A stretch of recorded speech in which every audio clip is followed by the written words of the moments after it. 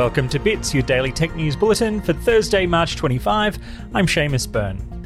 Workplace communication tool Slack has launched a new feature to allow any Slack user to send direct messages to any other Slack user, whether they're part of the same server or not.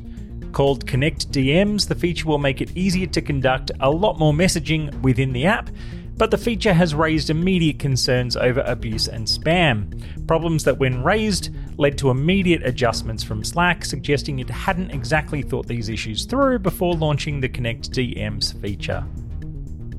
Intel has announced it will build 2 new processing foundries in the USA that will make chips for other companies. Intel's service will offer customers the ability to choose customized chips based on their own, but also on Intel's designs. Companies in Korea, Taiwan, and China have dominated chip fabrication services, and in the geopolitical climate, Intel's new offering is likely to become highly attractive to other US companies that design chips but get them manufactured overseas.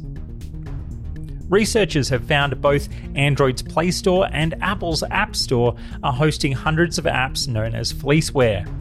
Researchers at security software maker Avast identified 204 apps with a combined 1 billion downloads that aim to attract users with short free trials and then charge subscriptions far above typical rates, finding some charging as much as $66 a week after a 3-day trial.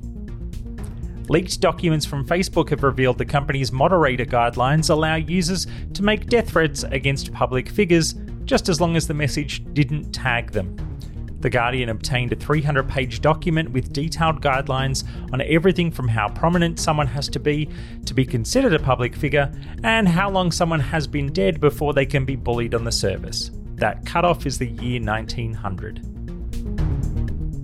Publishing platform Medium is effectively closing down its paid editorial operations to pivot away from owning its own publications. All internal editors are being offered 5 months' salary to exit the company, while Medium moves toward a more individualistic model like the newsletter platforms that are so hot right now. The move comes less than 1 month after employees failed to form a union by a single vote. New studies have confirmed once again that 5G networks pose no risk to human health. The Australian Radiation Protection and Nuclear Safety Agency has reviewed 138 studies and found no evidence of health hazard, while emphasising that Wi-Fi sits 100 million times below the level of radiation required to cause harm, and phone towers sit 500,000 times below. In video games, Rocket League fans will soon be able to get a fix of their flying rocket car football action on mobiles with the announcement of Rocket League Sideswipe. The game will offer 1-on-1 or 2 versus 2 matches in a rapid 2-minute match format. The game will launch later in 2021. And finally, you may remember a viral video last year of dolphins in the canals of Venice that turned out to be inaccurately attributed to the Italian city. But there's good news today, as sources captured real footage of dolphins in canals near St Mark's Square, which authorities had to coax back out into the Adriatic Sea. That is your Bits Daily Tech News Bulletin. I'm Seamus Byrne from Byteside.